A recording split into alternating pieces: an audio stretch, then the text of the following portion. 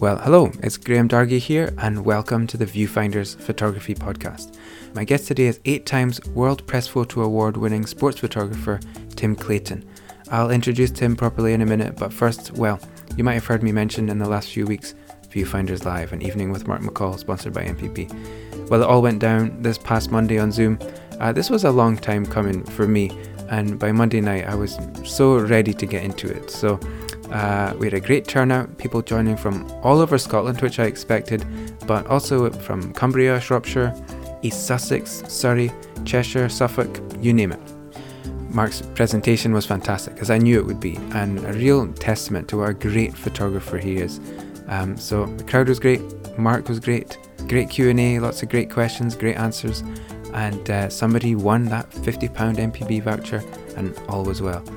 Certainly a couple of things I can iron out for next time, but the feedback's been overwhelmingly positive. So thanks again to Mark McCall, thanks to MPB for sponsoring the event, and thank you to every single person who bought tickets and came along to make it such a memorable night.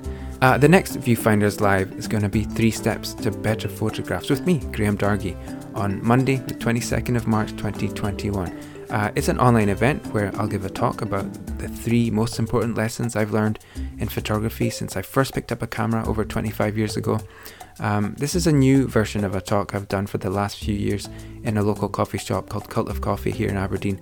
And so I'll do a presentation, you can ask me anything in the Q&A, and you could win something in the exclusive prize draw on the night. So if you want to get to know me a bit more, find out some of my best photography tips from my career shooting landscapes, portraits, commercial photography, industrial stuff, you name it, then come along to Viewfinders Live, 3 Steps to Better Photographs on Monday, the 22nd of March 2021, 7:30pm UK time on Zoom.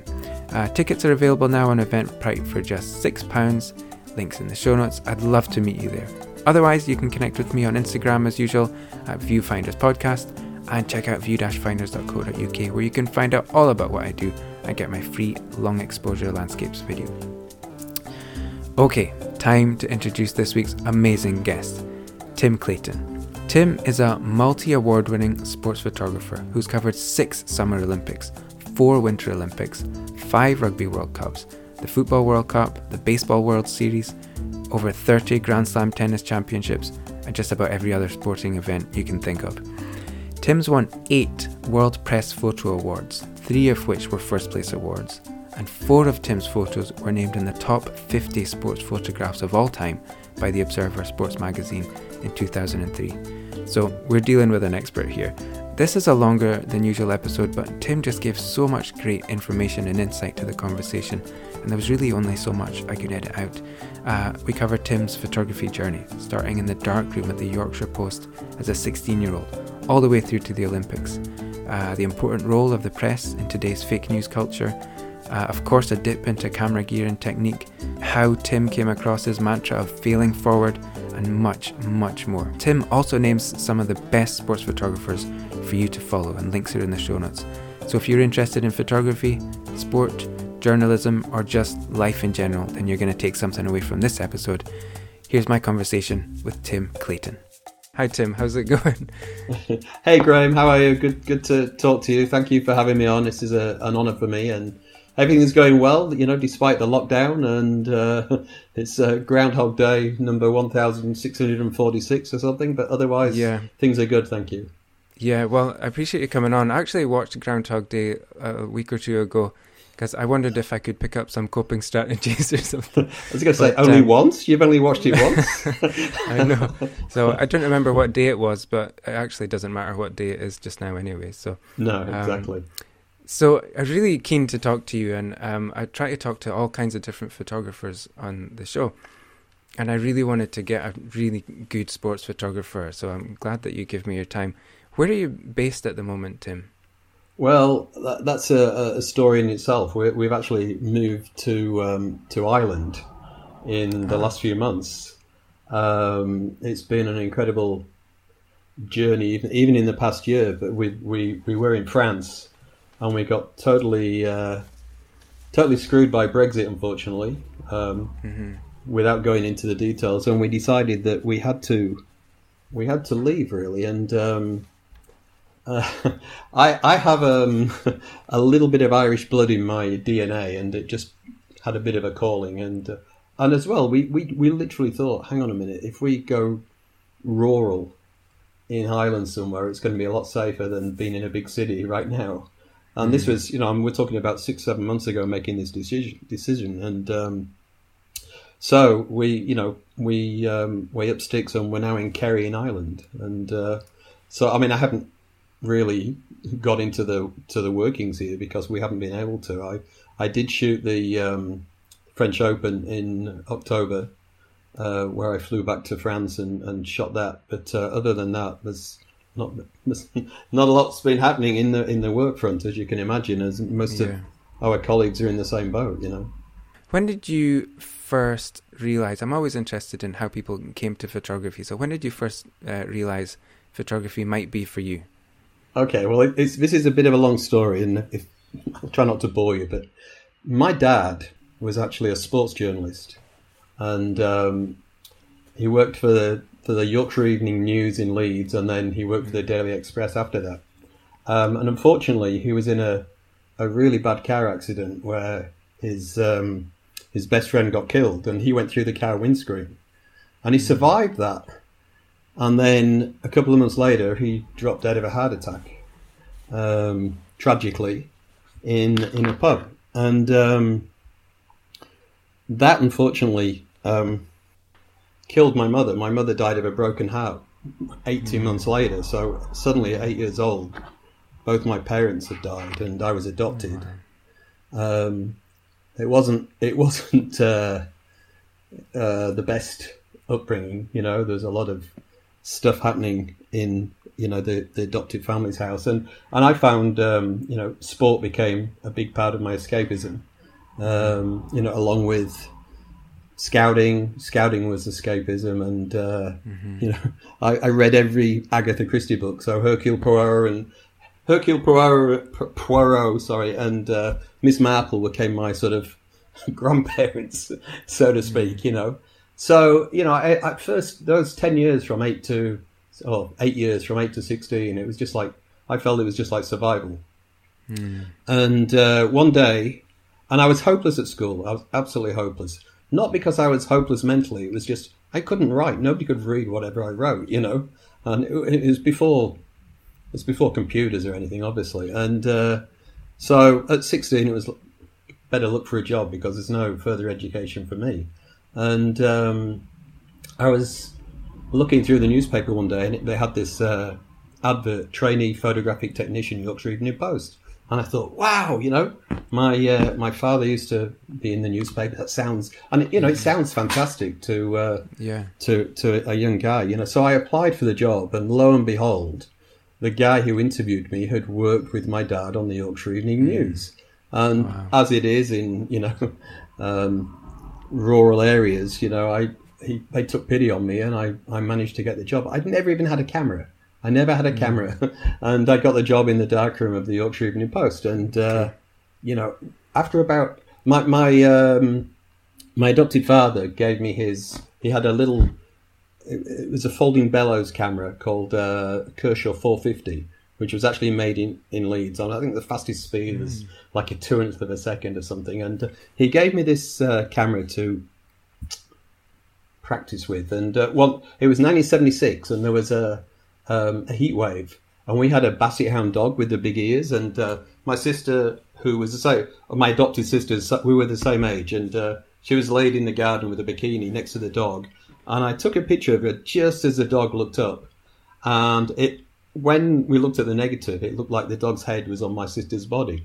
So, I showed it to the picture editor, and they all laughed. And that day it ran in the Yorkshire Evening Post on the front page. Everybody's, this is the effects of the heat wave, and of course I was just like, to see a picture that you've taken and your name in print, and that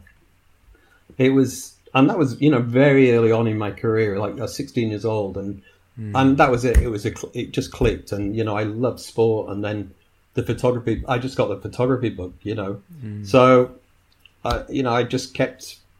I was in the dark room, and I just kept going along with all the other photographers who were brilliant at the post, and they would take me out to assignments. I'd even go to Leeds games, and just starting to learn the trade. And 5 years later, I think I was 21, they took me on as a trainee photographer, and I just progressed from there basically. That's great. So in that 5 years, you would have known the darkroom stuff inside and out, I guess. Yes, yeah, it was great training. I mean, you were printing other photographers. You were mixing the chemicals and the coffee, and hopefully not together, but sometimes you did. But I mean, it was amazing training. I loved it. It was all part of the mystique of it all. And I learnt. And the great thing is, I had the once you get that passion in your heart and your mind, and you want to run with it, it's I wouldn't say it was easy, but it helps. If you love something and you want to do it, you will put in the hours that you need to make yourself better. Yeah. I was going to ask if the other photographers kind of took you under their wing. It sounded like they did, but the other thing that came up that occurred to me while you were talking was how much you would have learned just from processing the other photographer's image. You started to get that imagery and that way of seeing maybe into your subconscious just by the processing and developing of those photos. Would you think that happened? Absolutely. I mean, you're immersing yourself in all aspects of photography.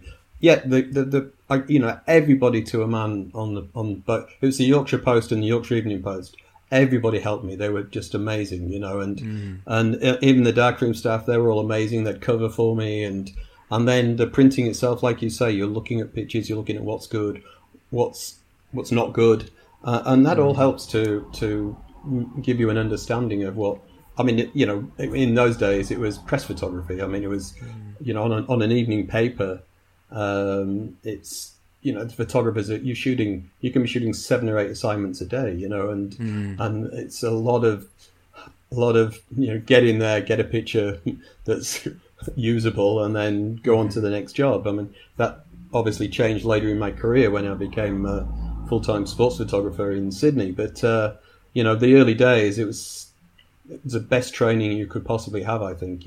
And my goodness, I made some horrendous mistakes. But it was a great place to make horrendous mistakes, What became apparent to you quickly when you started shooting? Was there any penny that dropped where you thought, this is the thing, or I'm doing this wrong, anything like that? I think in the early days, I was hopeless. But, you've got to learn everything. You've got to learn exposure. You've got to learn shutter speeds, apertures, composition. You name it. You have to learn it. And, the best way is to learn by mistakes. You're failing forward. That's the key thing. And I'm still at that stage now where I'm failing forward. You've got to keep failing forward. You've got to make that mistake, learn from it, and improve. And I think that's, if you have that that fundamental ability to be able to think like that and do that, then your ceiling keeps getting higher rather than that's the point I'm aiming for, and you stop. I think it's so important to keep your mind open in that sense to improve yourself. I'm definitely not there yet. I still make mistakes, and you still see fantastic work from other photographers, and you go, wow, how did they see that? I was there and I didn't see that, but they saw something that you didn't see, and I love that. I used to. In the sort of, not the early days, but probably in the main part of my career, I used to beat myself up, something awful, and I've learned to, not do that anymore. I can live with myself a little bit more, but gee, I probably had 20 or 30 years in my career where I absolutely hammer myself mentally. Yeah. And, it's, again, I think it's all part of that drive. I don't know a good photographer who hasn't got that will and that desire and that want, and you have to have that as well as everything else. It's so important. Yeah, I know exactly what you mean, and especially about when you're seeing what other people are photographing who are just next to you, and you're going, okay, I would never have done that, but it's really good. And so I was wondering, What's the structure like when you're working for a paper? Because I just work on my own, and I have to turn things around for a PR company or whoever. So there's a brief, but I don't know how it is when you're working with a paper. Do you report to the photo editor? Are there certain expectations for the type of pictures they would want to shoot, or how free were you to shoot the way that you would see it? And was there ever a sort of a conflict between what you would have liked to have shoot and the way that you knew that the paper might have preferred it? Does that make sense? Yes, it does.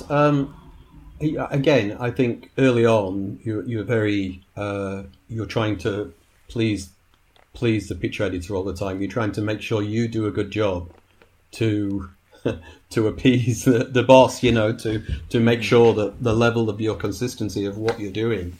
And it doesn't matter what level you're at. This can be a local newspaper level or working for a top daily. I mean, I was doing shifts for the New York Times, for instance, when I was in New York for a while, and so it doesn't matter. The principle is the same. You're trying to make sure you do a job, the correct job that the pitch editor wants you to do. Mm-hmm. Having said that, I know when I was working for the Sydney Morning Herald, I mean, we had a lot of discussions about the ethics of what we were doing. And so, I had a particular problem where if you were given a brief and you went on the assignment and the reality was not what the brief was, the reality was something different. So then you had a conflict. Do I shoot what they told me to shoot?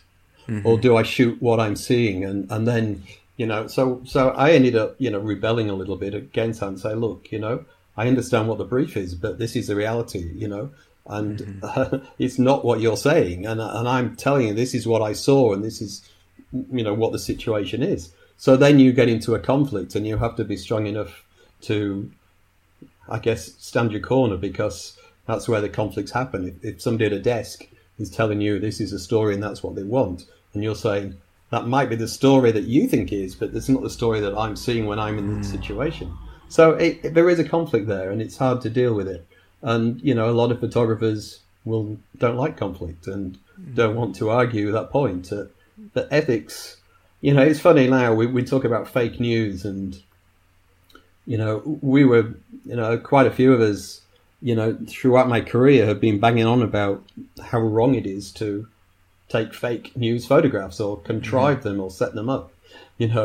And now here we are. Look at this. We're in fake news central at the moment. And a lot of that is to do with newspapers not having enough ethics of what they're doing, and everything else is squeezed into that space, and it's affecting real news. I mean, you see it every day, and you hear discussions about it every day. You look at the papers, you look at what the Mail or the Express or the Times or the Guardian or the Independent are using every day, and you can see that there's news and there's opinions, and then there's political agendas that are coming into it as well. So we're in a bit of a a quandary at the moment, and I think the press itself has to really step up again and start drawing a line in the sand and start telling the truth on everything, not bending it for a political cause, or I mean, I could go on for hours about that, but it's just, I guess it's a beef that I've got at the moment by having worked in the industry for 30 odd years, and it's sad. I was delivering newspapers when I was 12, and you spend all that time of your career in newspapers, and you see them dying, and you see why they're dying, and I know there's all the internet and clicks, and nobody can read more than a paragraph now, and but it's important that we get back on some kind of direction with truth. Yeah, it's important, and if there's a narrative that's true, it won't come from politicians. It just won't come from the voices that are the loudest in society. So I think, obviously, journalism has an incredibly important role there. Without going, let's talk about photography. So I was wondering what point you moved to Sydney. I know you went from Yorkshire to Sydney. I wasn't sure exactly where that was on your timeline. So what happened around that time? Yeah, so this was late 80s. So I was getting like 26, 27, decided I wanted to be a sports photographer, and I was still a jack of all trades. Okay. And I couldn't get a job anywhere in Britain to be a sports photographer. I tried, you know. The best I got was an offer of a job on the European, which was a new paper that was forming. But then I managed to get this. I literally wrote to every paper in Australia, and I managed to get this. There was a guy, the picture editor of the Sydney Morning Herald was a guy called Julian Zakaris. So he was a lovely, typical Aussie Ocker guy, you know, and I went down to see him and showed him my portfolio, and I think I'd won like the Rugby League Photographer of the Year, and Rugby League is massive in Sydney, and I'd also got a World Press Award, which was, you know, for me it was just incredible, but it gave me a little bit of kudos, if you like, you know, when I'm going for a job interview. And they kept the job open for me for 2 years while I went through the whole process of trying to emigrate, and finally got there. And you know, probably the single best thing I've ever done in terms of a career move, you know. And you know, within 18 months, I was shooting sport full time on the Sydney Morning Herald with my two colleagues there, you know, Craig Golding and Steve Christo, who were both brilliant sports photographers in their own right. And you know, we suddenly had this, you know, amazing situation where we had 3 full-time sports photographers shooting for the Sydney Morning Herald, and it was, you know, halcyon days. We had a period there where, you know, as well as Craig and Steve and myself, you had, you know, Adam Priddy was coming through as a trainee on the newspaper, and he's now one of the world's best sports photographers. Right. And then you have like Daniel Berahulak, who is probably one of the world's best, you know, documentary news photographers, who was a trainee working in the sports department for Getty, and he was there. And then Trent Park was a sports photographer on the Australian, and he's now a Magnum photographer. You know, and then you had, you know, lots of other people coming through. You know, Cameron Spencer, who's now, you know, multi-award winning, brilliant photographer. You know, Phil Hilliard, Brett Costello, and Greg Porteous on the opposition. So all of a sudden you had this amazing coming together of like-minded people, which it was almost, you know, you can call it fate or luck, but we just suddenly had this great camaraderie where we were all trying to take absolutely great sports photos, and we had a, you know, a small period there where we were literally, you know, setting the world on fire, and we were producing some really good work. And okay, it doesn't last forever, but you know, you look back at it now and think, my goodness, you know, those were halcyon days, and I certainly look back at them with great fondness. It was an amazing time. So how did you find the move, just on a sort of personal level? Was it any challenges getting into the culture or anything like that, or you just sort of found your stride when you got there? Very, very quickly found my stride. You know, the Australian people are amazing people. I mean, you've got to be able to take a joke, but coming from Yorkshire, that was quite easy, you know. And they're just great people, you know. The Kiwis are great as well, and the camaraderie is fantastic. And they have a. It's funny you see the different little subtleties in how you do things. So, say in Britain they say, yeah, you're only as good as your last picture, whereas in Australia they say you're only as good as your next picture. And it's that psychology of looking at something in a different way that okay, that's today I draw the line, and I've got to do a good picture tomorrow, you know. And I, you know, I found all those little things fascinating, and they you know, the whole live to work to live thing as well. I mean, they, you know, if those surfs up, you know, half of the staff wouldn't come in. It was just, they would be surfing, you know. It's just, okay, the surf's up, you know, so, you know, just how it was. It's just how it was. Is there sort of an inherent optimism in the culture? Because the way that you said that you're as good as your next picture just sounds optimistic to me. Very much so, very much so. And I think I got an amazing amount out of that, because I think I'm quite a positive person, but being around all these guys, you know, I mean, we'd have this there was no jealousy. It was the opposite. It was quite the opposite. That, if just say Phil on the opposition got a great picture, we could, hey Phil, great shot, mate. That's an awesome shot. So that would encourage him, and then he would do the same again. So it was like, one potato, two potato, three potato. It grew a culture of positivity within the whole working environment of the sports photographers in Sydney, and I learned so much from that. I learned so much from how to be part of that and how to help with that and how to get from it to make you better and keep yourself focused on what you're doing. And we did. I mean, that was the thing. Looking back at the time, you don't know those people are going to achieve what they're going to achieve, but I'm not surprised they have, because the culture was spot on, and I mean, I think my days of ever being a boss are completely gone, but if I ever was a picture editor, I would certainly try to instill that kind of a culture in a staff, without a doubt. You see that in sport, it's very driven to go to a next level and be better without, I mean, obviously there are negatives in there in some sporting fields, but in a way you get it from the sport as well. You see the professionalism of high end, you watch Nadal playing, or Federer. My goodness, I mean, they mentally are so tough, and they want to get better, and they want to win, and they will do anything they possibly can to win the next point. And that's what it is, win the next point. It's like, take your next picture. It's the same kind of mental philosophy that you get from watching these great sports people. I think, just to touch on that, I just think Grand Slam tennis is like the greatest sport in the world. Love it. It's just like mentally, like you say, it's huge, and I don't know, like the fact that those guys in particular, and Djokovic, they haven't been knocked off by the next generation. Yet. Their bodies are going to give up before the next generation knock them down, I think. And I think that's just incredible mental strength on their part. I think it's something that we're seeing that is amazing. They're phenomenal people. So anyway.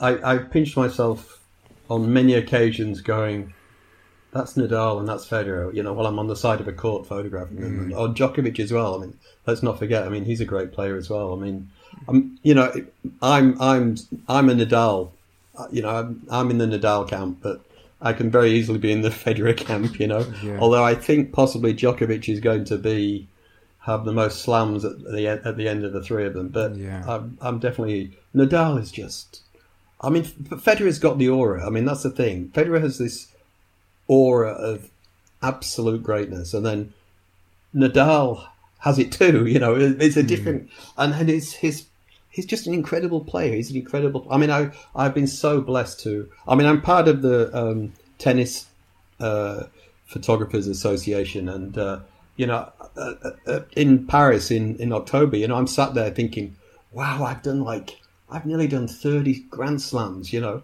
the guy sat next to me. I said, how many Grand Slams have you done? He says, this is my 178th. Okay, right. I mean, these guys, I mean, there's some amazing tennis photographers. Amazing. I mean, I've loved learning.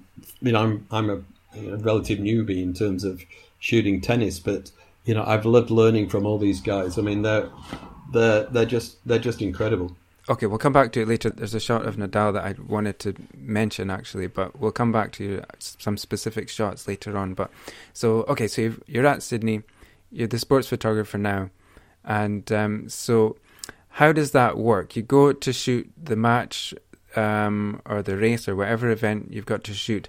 How do you go into that photography wise? Is it possible to have images in mind before you go in, or I mean, you might know again there are a particular type of shots that the newspaper might run, or do you just have to follow the story that's happening? What's this sort of approach mentally when you're going into covering an event like that?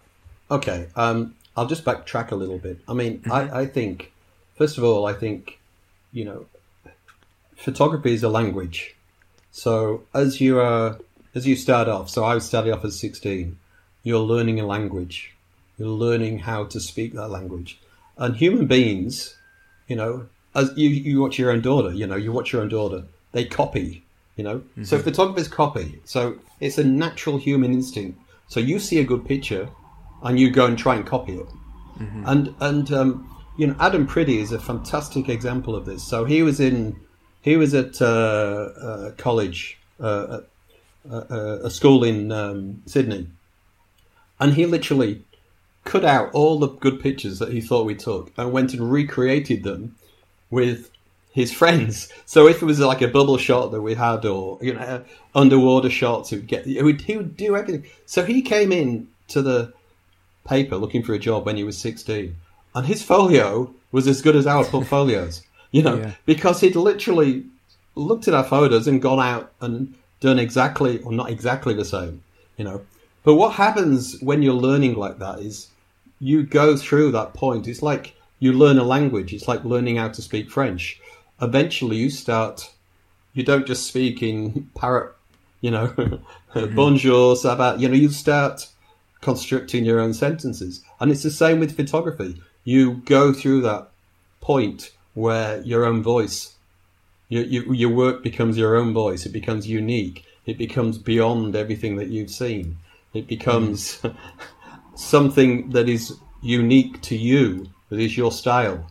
And that doesn't happen overnight to a lot of people. It takes a long time. It took me a long time to develop my own style. I mean, in my early days, I was like Eamon McCabe and Chris Smith were the sports photographers on The Observer and the Sunday Times. And at the time, Eamon McCabe was my favorite. But it's funny because as time developed, I became more like Chris Smith. My work became more artistic than news value. And I found that I look at my work now and think, my goodness, I was more influenced by Chris Smith than I was by Eamon McCabe, even though at the time I thought Eamon was my favorite photographer.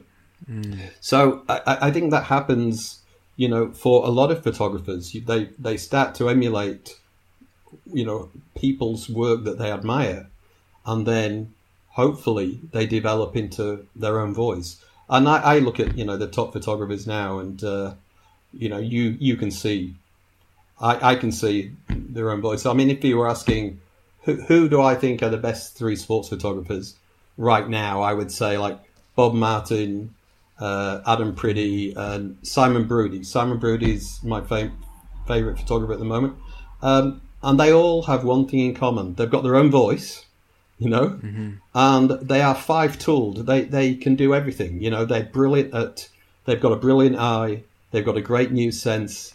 They're able to tell a story, a narrative with a photo essay, and they're great in the studio, and they have the drive and the passion and enthusiasm as well. And if you've got all those things going for you, then you're going to be good if you get the break to be good, if you get the canvas to be good, if you get an ability to sell your work somewhere to be good.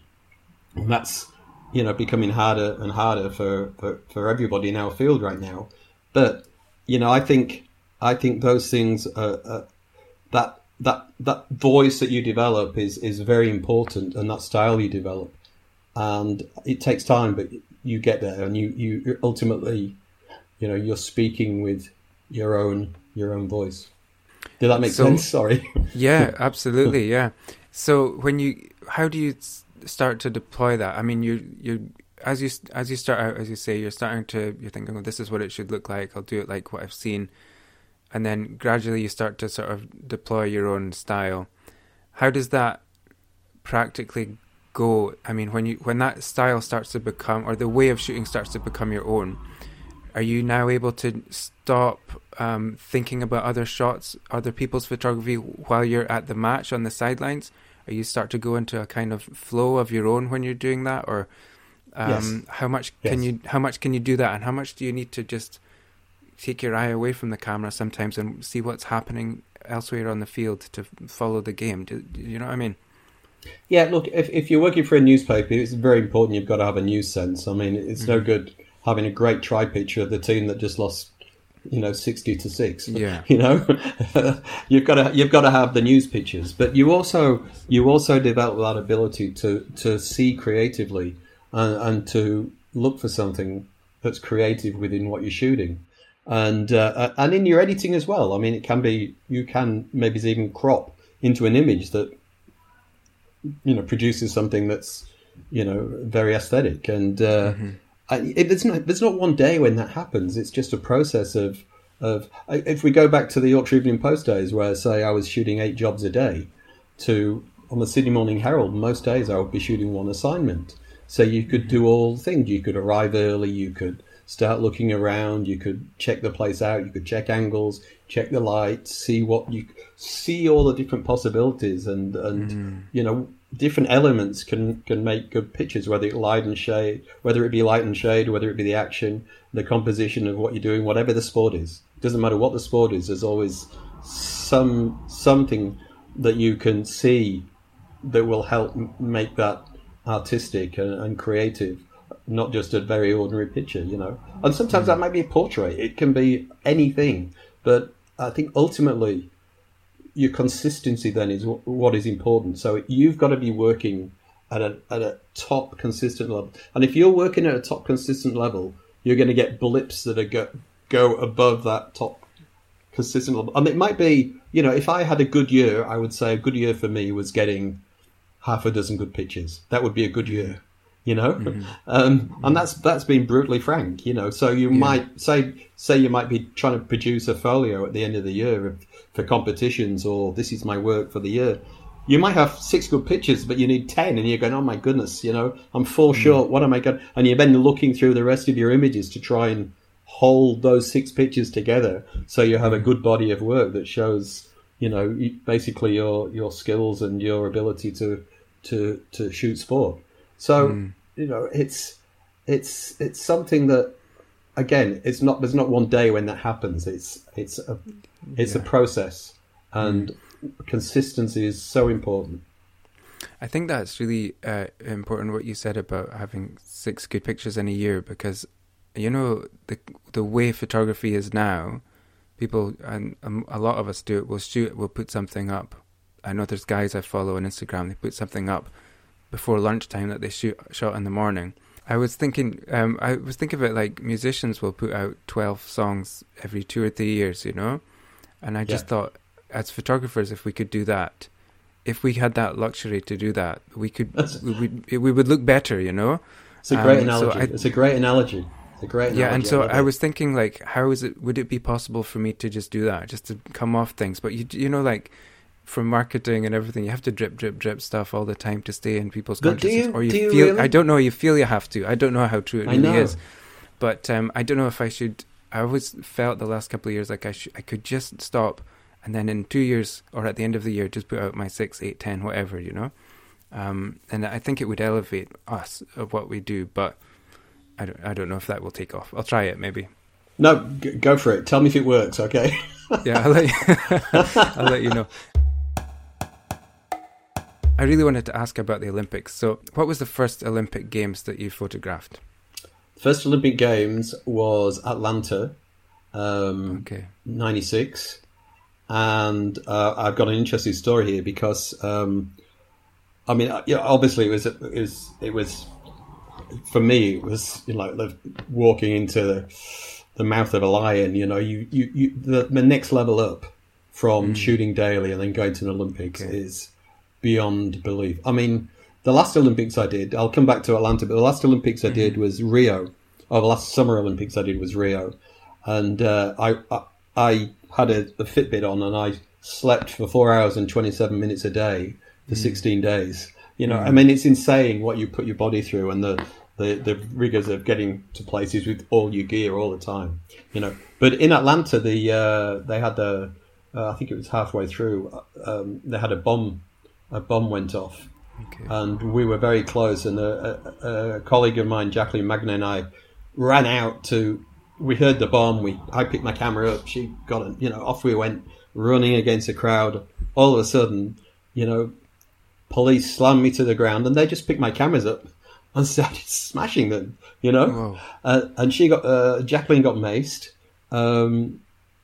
Funnily enough, you know, some spectators who had been drinking sort of came to my aid to stop the police from from beating me up, basically, and stopping them. And by the time they sort of settled it all down, I had one body that still worked and one lens that still worked. So I was still actually able to make some images, But it was quite an experience for a first Olympics, But as you said, like for you, stepping into that arena, as it were, it sounded like it must be how it is for the athletes. They're at the Olympics now. It's a big, big deal. It's the next level. So was there some anxiety about that, or do you just get into flow and you just have to take that moment to breathe it in, and then you just go, okay, I'm here to do my job, and you just go and do it? Would that be your approach? Yeah, I don't think I particularly had a really good first Olympics. I mean, I learned, again, the failing forward process. Mm-hmm. I think the first assignment I had to do was a baseball game. Australia were playing in a baseball game in the stadium where the Atlanta Braves play, and I remember walking towards the stadium, and I literally had every piece of gear on me that you could possibly get, because I wasn't quite sure whether I needed a fisheye or a 600 mil, and I literally had everything. And I was like, after that, I thought, I can't do this for the next 16 days. It was insane. And, you learn the process, and you learn how to pace yourself, and you learn when to go. I mean, the thing is, it's like, if I could just, what Olympic Games is like, it's like doing 3 FA Cup finals a day. So you might, or 3 Grand Slam finals a day, if you like. So you go along and you shoot it, and you might have a terrible shoot, but in 2 hours' time, you'll be shooting another Grand Slam final of another sporting event, and that might be terrible, but then 2 hours' time, you'll be shooting, and you might have so 1 in 3 ain't bad. You might have a great shoot at 1 in 3. So it keeps you going, and you try not to dwell on the, I missed that, should have got that, didn't see that, But it happens. I mean, it's just, sometimes you get there late, you can't get in the right position, or things don't go your way. There's so many factors. It's times 10 to a normal day's work, But as I've progressed, so I've done 6 Summer Olympics and 4 Winter Olympics now, and you learn how to cope and how to better manage yourself and how to be smarter. It's always about how to be smarter. It's that. There's one saying that I love is chance favors a prepared mind, which I use when I have done a few workshops. I've used that quite a bit, and I think that's spot on for sports photographers. You have to prepare your mind to give yourself that chance. If you're going to give yourself a chance against everybody else, it's that preparation mentally that is so important, to know what you're doing, to know what's going to happen, to know where it's going to happen, to work out where the best where the best spot will be for the best action picture, or the light, or the shade, or the the aesthetics of what you're shooting. It's always a failing forward learning process. So just to follow on from that, say you've got a big event. So I guess at the Olympics, there's probably a lot of things you have to cover that are not that big or exciting, like the handball second round might not be a big deal. The handball. I've got to tell you, the handball. If you said to me, which is your favourite event at the Olympics, I would say for three Olympics in a row, the women's handball final was South Korea versus Denmark. And the first one went into triple overtime. And I think a player called Angie Anderson missed a penalty in normal time and the last minute, and then she scored a hat-trick in extra time, The following Olympics, exactly the same thing happened, double overtime. And then the following Olympics, the same again. So they had 3 Olympics in a row where the women's handball. I actually, in the end, after the third one, a couple of colleagues and I, we actually sent the Denmark team a load of pictures in exchange for a shirt. And I've never actually done that with anything else, but I was just so amazed that the sequence of events had happened with the handball. And it's normally on the last day, it's the last thing. You're tired out, and you're absolutely and you each drag each other to the court to go and shoot it. And after the first one, it was like, got to shoot the handball. We've got to shoot the handball. You know.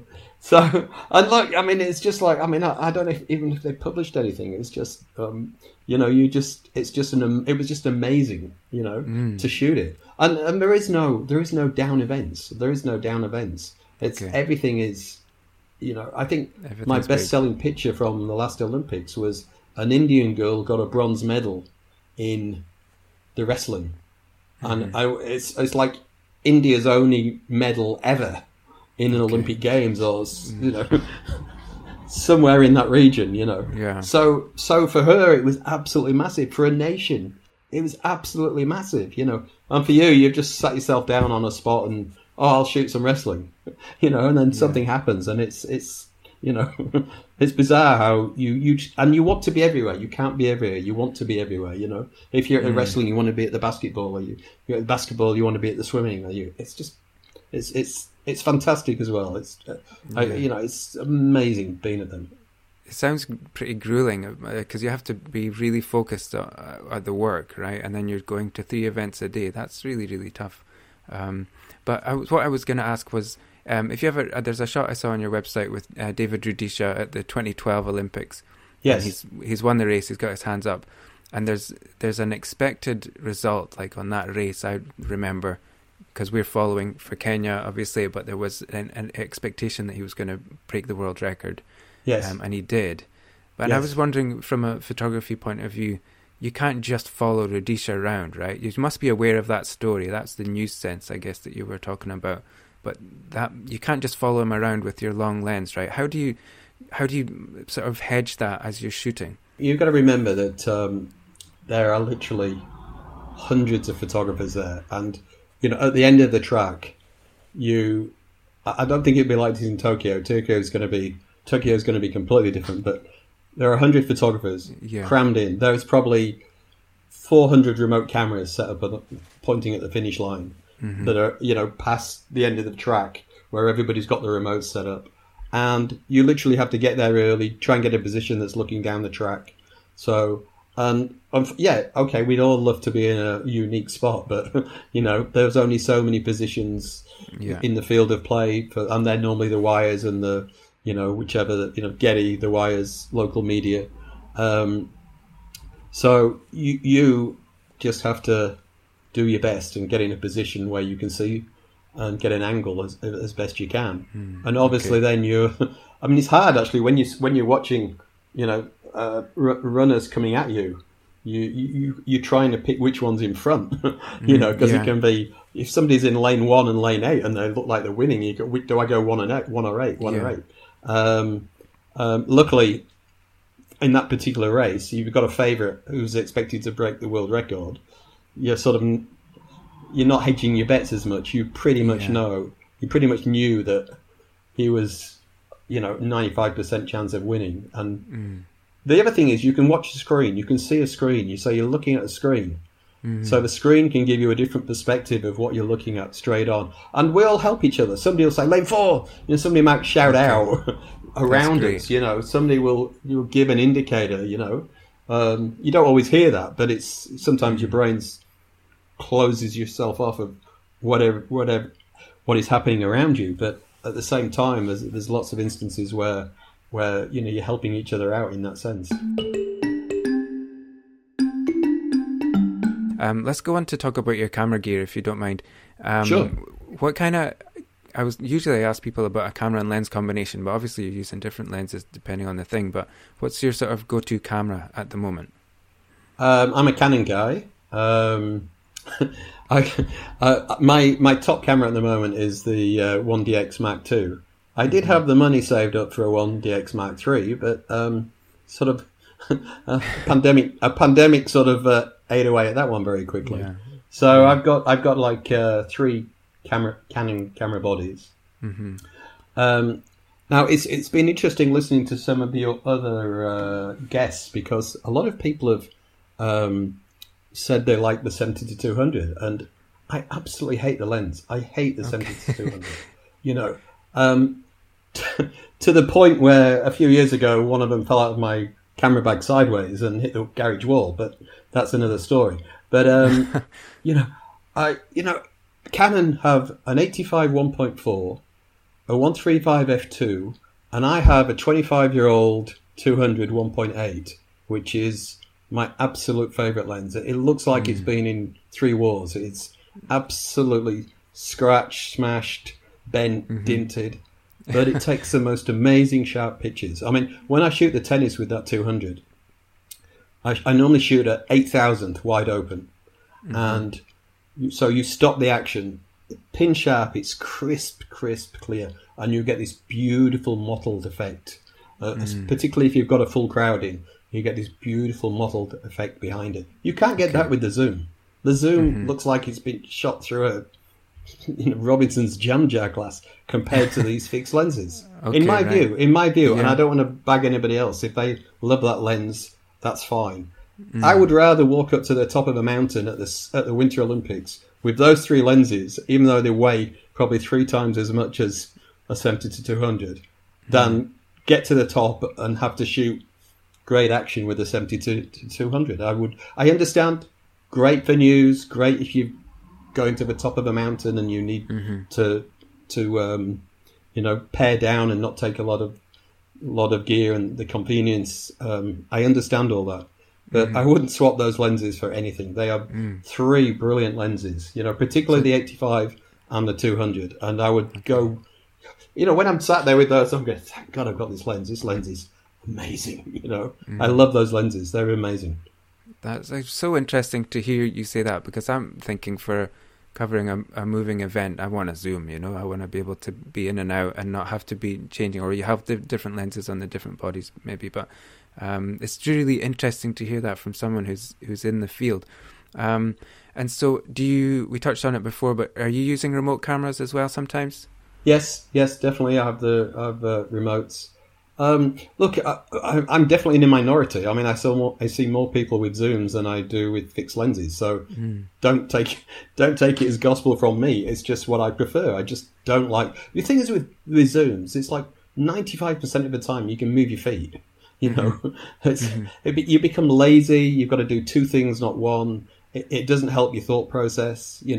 I don't think it does anyway. I mean, if you're just zooming in and out and trying to check it, I don't know. Unless you have time, you don't have time. I can understand it. As I said, I can understand the news value of, you get something, it's fine, but in terms of trying to get that absolute pin-tack sharp picture, there's no comparison to those 3 lenses with any zoom that's ever been made, It's such a great point of view. So do you use a monopod when you're shooting as well, or? Yes. With the 500, I've got a 500 as well, so even the 2, I would use a monopod sometimes. It's very heavy lens, and if you sat, say, courtside for 3 or 4 hour tennis game, you can really, feel it on your back if you held in a very heavy lens. So I use a monopod a lot of time. Okay, and so the 500, that's one that's like going to be over your shoulder like this. It's a big beast, yeah? Yes, the beast, yes. That's amazing. Yeah. I always see people going around with those at sports events. I was wondering about the turnaround at the event. So what happens once the final whistle blows? Where do you go and how do you start to get your pictures back to the picture editor? Well, things have changed so much in a relatively short period of time. I mean, when I was working for a newspaper, you would, you might be literally just pinging them back to the office from the camera. You might have a transmitter on the side of your camera and just on to the next thing, Right. Or you might download it to the computer and send your best 5 pictures or 10 pictures. Now I'm not working for a newspaper anymore, so I'm a freelance, and Getty represent my work now, so it's a little bit more considered. I just say I'm shooting a football match, I would probably shoot the first half, just say there's been a goal. I might send half a dozen pictures at half time because you're there and you can download, send a few pictures. Same again at the end of the game, send maybe 10, 12 pictures, and then I will go home and literally edit for a day. Do all your back edits, all your stock pictures, clean everything up, make sure they're all looking really good. And I actually really enjoy it because you don't have that ultimate deadline of a newspaper. I remember.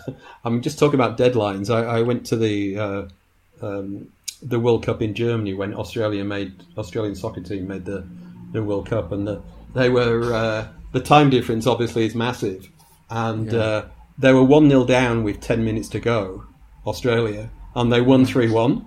And it was like they scored 3 goals in like 5 minutes on deadline. So the whole story had changed. The deadline. I'm literally trying to send 3 pictures, one of each goal. It's quick. And I'm on the phone and they're screaming. They're screaming. We've got 2 minutes. We've got 2 minutes before the press go. And you're literally trying to get one picture through of a celebration and it's like the pressure is it's incredible, but that's it's also great. The adrenaline rush and the ability to function in that situation is also pleasing, especially when you do a good job and things go to plan. That's part of being a newspaper, and that's part of being competitive in that field. So now that you're on your own and you're selling through Getty, so how you upload them to Getty, and then whoever wants to buy them, whichever publication wants to buy those pictures, can pick the one they want, and then you somehow split the money with the website. Is that right? Correct. Okay. I can't speak highly enough of them. They do an amazing job. They've got a massive. They obviously sell more sports pictures than anybody else on the planet, and even the just dealing with them is just fantastic. All the systems are very user friendly. Even somebody like me can work out how to do it, and it's great. And I've learned the importance, particularly during lockdown, that you have this massive archive of images with them that keep selling even when you're not shooting. Now, okay, it's not been great. It's not like, I haven't shot. This summer I was supposed to shoot, 3 more tennis slams and the Olympics. So all that stock has not gone into Getty because I haven't shot it. So you can see the tail off. It's only natural, if you haven't, you've got to keep shooting and you've got to keep filing in top end sport. And I just haven't been able to do that because of the pandemic. So you see the drop off. You can see the drop off happening. But at the same time, I've been in a lot better position than a lot of photographers who are basically, I've gone down the work a day, paid a day route, and they wouldn't work for nothing. They don't want to do that. They don't want to work on spec and just file. And, I've been very fortunate that was the path I chose. And I realise now how lucky I've been, because I have colleagues who haven't made a cent in 9 months. They haven't been helped by the government. They've just been left. They've just been hung out to dry, and it's a disgrace, really. The people who really needed helping in our profession have had nothing, and I've got a lot of friends who are really doing it tough right now. I feel I've been very, very lucky, very lucky. So I wanted to ask about the camera craft then. So I'm talking about when the camera's in your hand, what are you doing? Are we looking at a manual? Are we looking at other ways to make it easier? I feel like when a live event like that, I want to do everything I can to kind of get the camera out of the way, I want to just make it as easy for myself mentally and with the finger stuff that I can, so I can look at what's happening. Is that a similar approach for you, or how do you go at that with the camera in your hand? Yeah, I think we've got to the stage where the technology is so good, that you can shoot at high ISO now and you still can get a very good quality image. So I've moved from setting the ISO. I now shoot auto ISO on TV. So I'll, if the light's really bad, I will just reduce the shutter speed to, I probably won't go above 6,400. I don't want to go above that. Occasionally, if you're on auto, it will. But that's my sort of personal cut-off point that I'm working to. If this is the shutter speed and that's the aperture and that's the light, this is what I want, and that helps in many ways. And you've also got the advantage if something does happen in a very dimly lit area, your ISO will, you might shoot something at, I don't know, 12,000 ISO, but you've still got the image rather than it being completely unusable. So I've changed tack a lot. I never used to do that, but that's what I do right now. I think it's a great way to go at it, really. I just discovered Auto ISO in the last couple of years, and it just made sense suddenly. I didn't really understand it before, or why I would need it. But for certain types of work, I think it's just amazing. And when you use it in conjunction with getting the other settings that you're trying to get, it's just so helpful.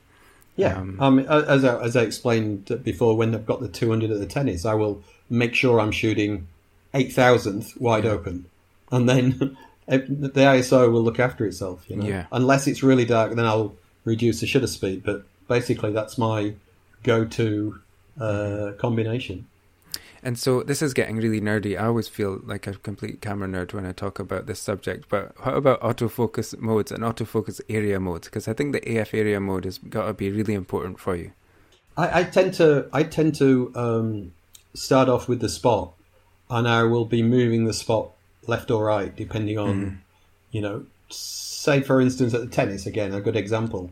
So if I'm sat with the player on my right, I will have the autofocus spot high and to the right, because you're always trying to make sure you've got the head sharp or the eye sharp, So it's roughly where if they're coming in with the racket, forehand or backhand. So depending on whether they're left-handed or right-handed, and they're to the right, you're trying to position that spot within your screen, and you might move to the other end and just change it around so it's the other way. So all the time you're trying to make sure that spot is going to be where the face is when, say, if they lunge for the ball or they, something dramatic happens in front of you.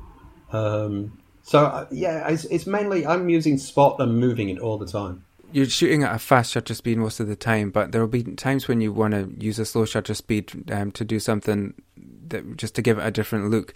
When would you just try and use that slower shutter speed to? Would it be to impart a different sense of speed, or how would you go about that? When do you think, I can now try this slow shutter speed shot?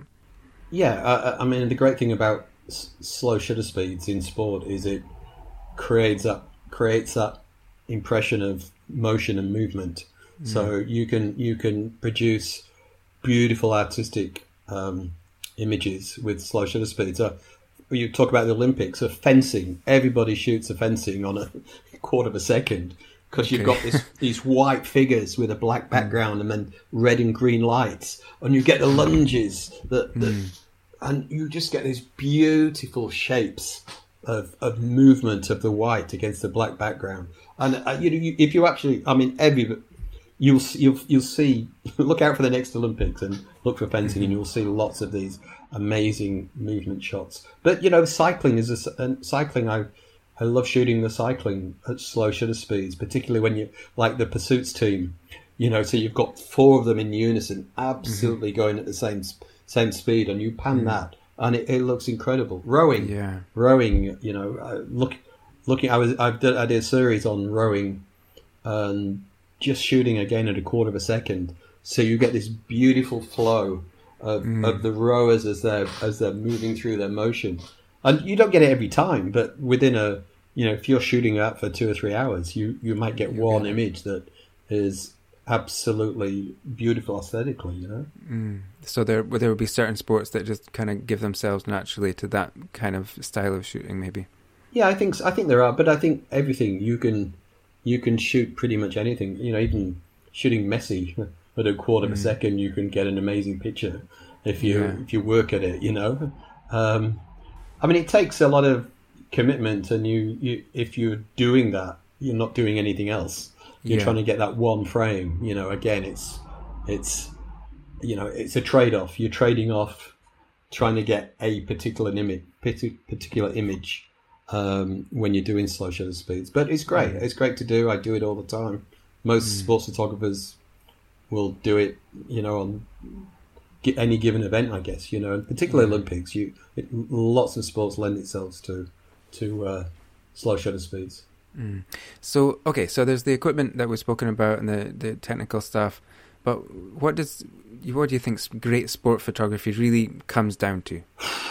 $1 million question, hey? Look, I mean, it's a combination. I mean, I talked earlier about, the photographers I admire the most, and they have the ability to be great action photographers, where they've caught the pinnacle of the action with a fast shutter speed, and it's just an amazing action photograph, But they can also see light and shade and shadows, and they can they can also take pictures with movement, and they can do great portraits, and it's a combination of all those things. It's not just one thing, and if that image has a great aesthetic appeal to it, then it's a good picture. If you look at a picture and go, I like that, you don't even have to know why you like it. If it appeals to you visually by looking at it, then it's a good picture. Even if you didn't take it, even if somebody else took it and you like that image, there's a reason why, and it's normally because of the aesthetics of what you're looking at. Okay, so this brings us to a special round called Double Exposure, and I'm going to ask you about a picture. I might ask you about two, actually, just about the story behind the images, and then if there's one that you have an epic story about, then you can share that as well. But I did want to bring up the man in the bubble, which is the World Press Photography winning image from, is it 94, I think? Yes, correct. Yes. So it must have been quite a buzz to win that award. But what can you tell us about that photograph? Yeah, I mean, just, answer your first question. Yeah, it's an amazing, feeling for me. It was a great achievement. And, I've been very, very fortunate that, I've won the World Press a few times, and I'm not sure I really deserve to have won the amount of times I have. But that particular image, it's a picture of a swimmer called Matthew Dunn. And it's quite a funny story in a way, because I had to photograph him in the morning. He'd won some award, his services to something or other, and just got chatting to him after it was nothing of a picture. It was literally a presentation. And are you training today? Yeah, I'm training in my old school swimming pool on my own. So I said, do you mind if I come along and do some shots? And he said, yeah, sure, no problem. So I went along in the afternoon, and we ended up, he was practicing his starts. And if you have a flat pool, it has a surface tension. Mm-hmm. And he would dive in and break the surface of the water, but he would swim, his momentum would swim faster than the ripple. So he would come up where the surface tension of the water is, and pretty much worked out where he was coming up from his starts. And I think I was shooting film those days, and I think I took 7 rolls of film while he was doing his start routines. And there was one frame, and obviously you only need one frame, but there was one frame, and I just couldn't believe it when I saw it. I mean, it was just, and you see it all the time. If you go to the Olympics, a lot of times you're too far away, but you see the exact same thing happening. Mm-hmm. And I was just fortunate that in that controlled situation in a smaller pool, I was able to get that image. And so when you win an award like that, like you said, you've won it a few times, but does it really do anything for your career, or is it just nice and then the next day you go back to normal? I think it does a lot for your career. I think it gives you a standing within the newspaper that you work for. Mm-hmm. I think it gives you a standing amongst your colleagues, so you get the respect from it, and it gives you a standing for the athlete, with the athletes that you're shooting and with the sporting bodies. If they know that you're a professional at that level, and you're asking, you're asking for access to a dressing room, for instance, or you're asking to, they seem to trust you more. You have a little bit more clout. You have a little bit more respect, and I think, and it gives you the confidence as well. It gives you a lot of confidence to push yourself, and I guess it's the old thing of like, okay, you've won an Olympic gold medal. What do you do next? Well, try and win another one, and you've got to go out and practice and train and do all the things again that you were doing. And again, I know it's a sporting analogy, but I think it's so true. It's so true. It's that mental strength and awareness of where you're at, and trying to continue at that level of shooting of what you're doing.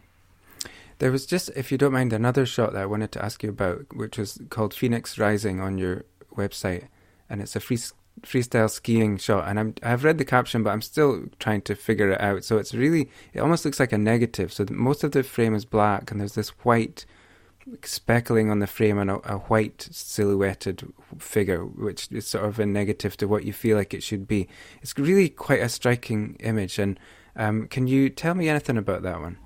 Yes. So this was taken at the last Winter Olympics in South Korea, and on the freestyle, before they compete, the photographers are allowed to go under the kicker. So the skier will come down and then go up a kicker, and as he comes up the kicker, he or she will do their flips, but all the snow will explode off the kicker as well. I see. Okay, and we're underneath, and there's no chance of them landing on us. They're going to land on the side of the hill, but so there might there's obviously quite a few photographers there. So we're all underneath. There's three kickers that the skiers go off to perform their aerial routines, and I worked out. In fact, I actually found out by accident. I did the first picture and I had the completely wrong exposure. So we were talking about auto ISO. I had it on auto ISO, but because I was on auto ISO, it had literally blown out the skiers and the snow against a black sky. Because it was nighttime. It's just literally nothing there. So I looked at the exposure. And it was like a really high ISO, and a really high shutter speed, and I completely, flicked it and I thought, hang on a minute. So I set it to manual of all those settings, and literally the next 3 days, I went to that event, to the pre-warm up where they go off the kickers, and kept shooting these amazing I was like, really, really, blown away by the effect. But it was just literally tweaking the exposure against a black background, which made the skier, which obviously the floodlights were catching the skier, but if you overexposed it, they would wide out, but you still had a black background.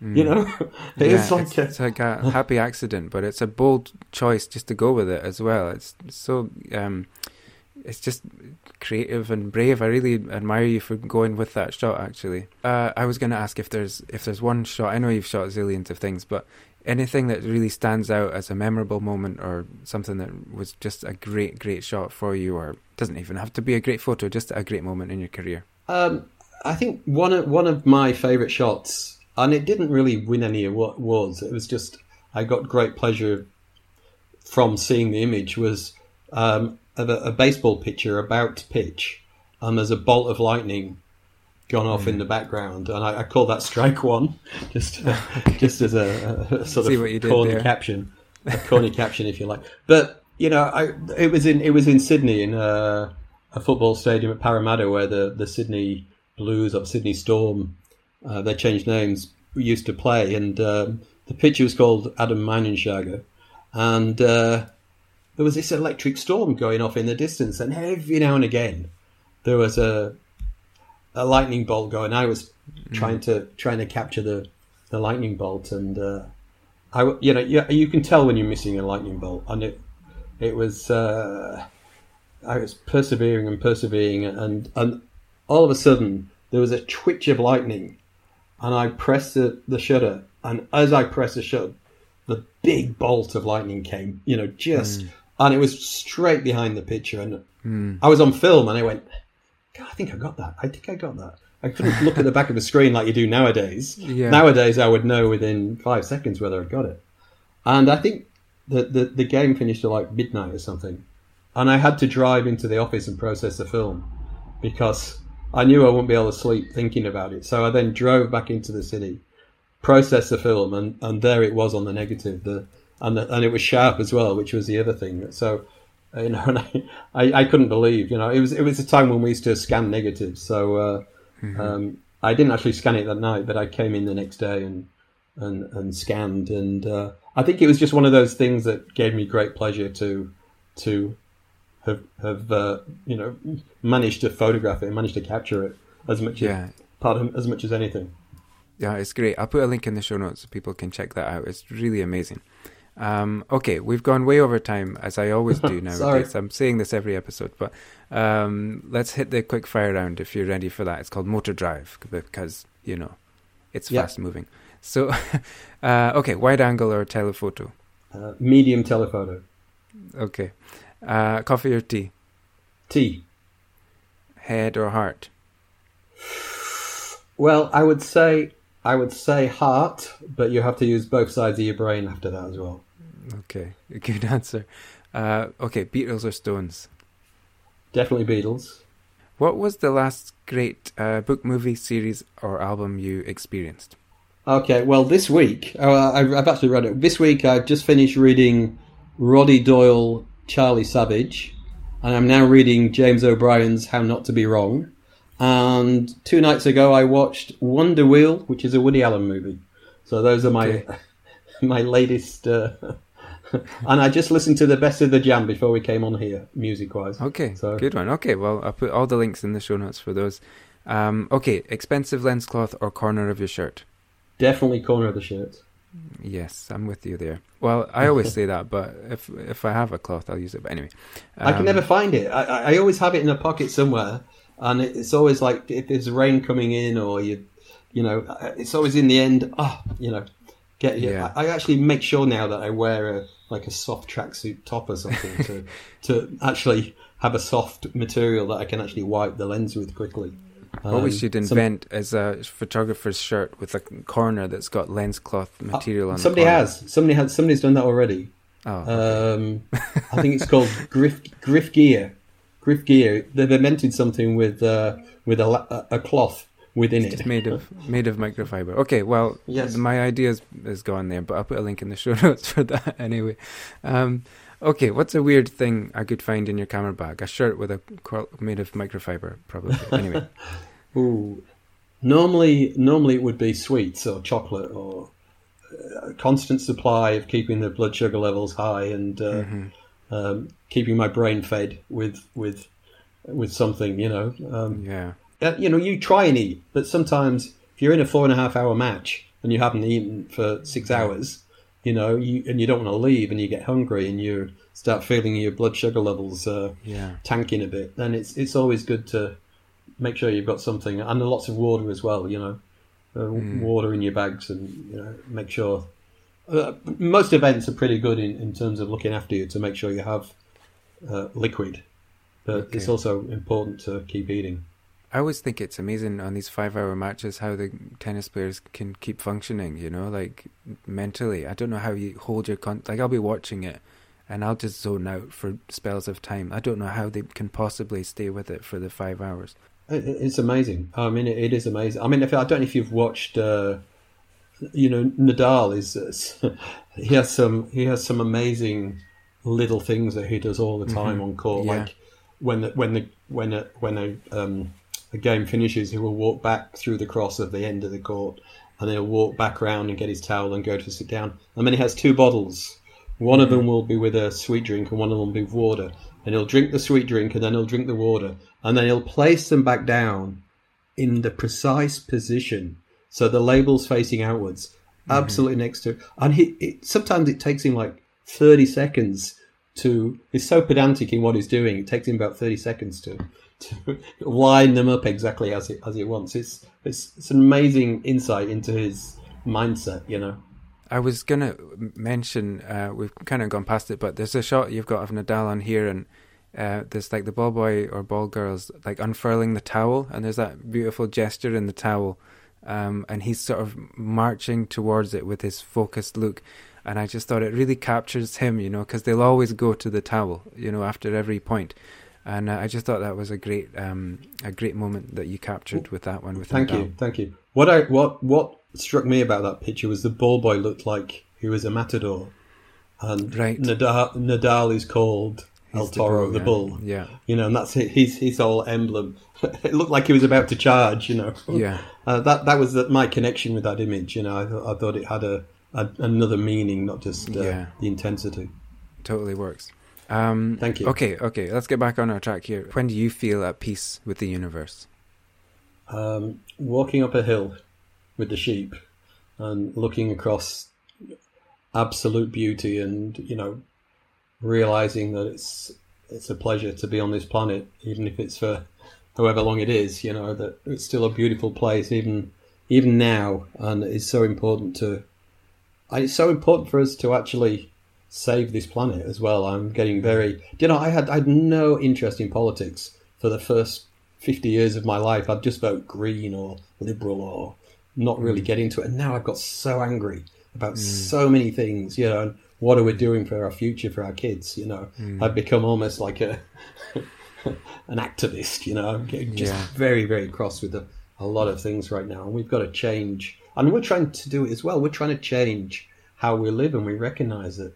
I mean, this has really been a massive jolt in the way we think. I think it's certainly jolted me into, okay, what is important in life? What do I want to do? What kind of a world do I want to leave for my daughter, And we've got so much wrong at the moment. It's just frustrating, And, it's funny. My daughter on Christmas Day said, let's go pick rubbish up on the beach. And we actually went for an hour.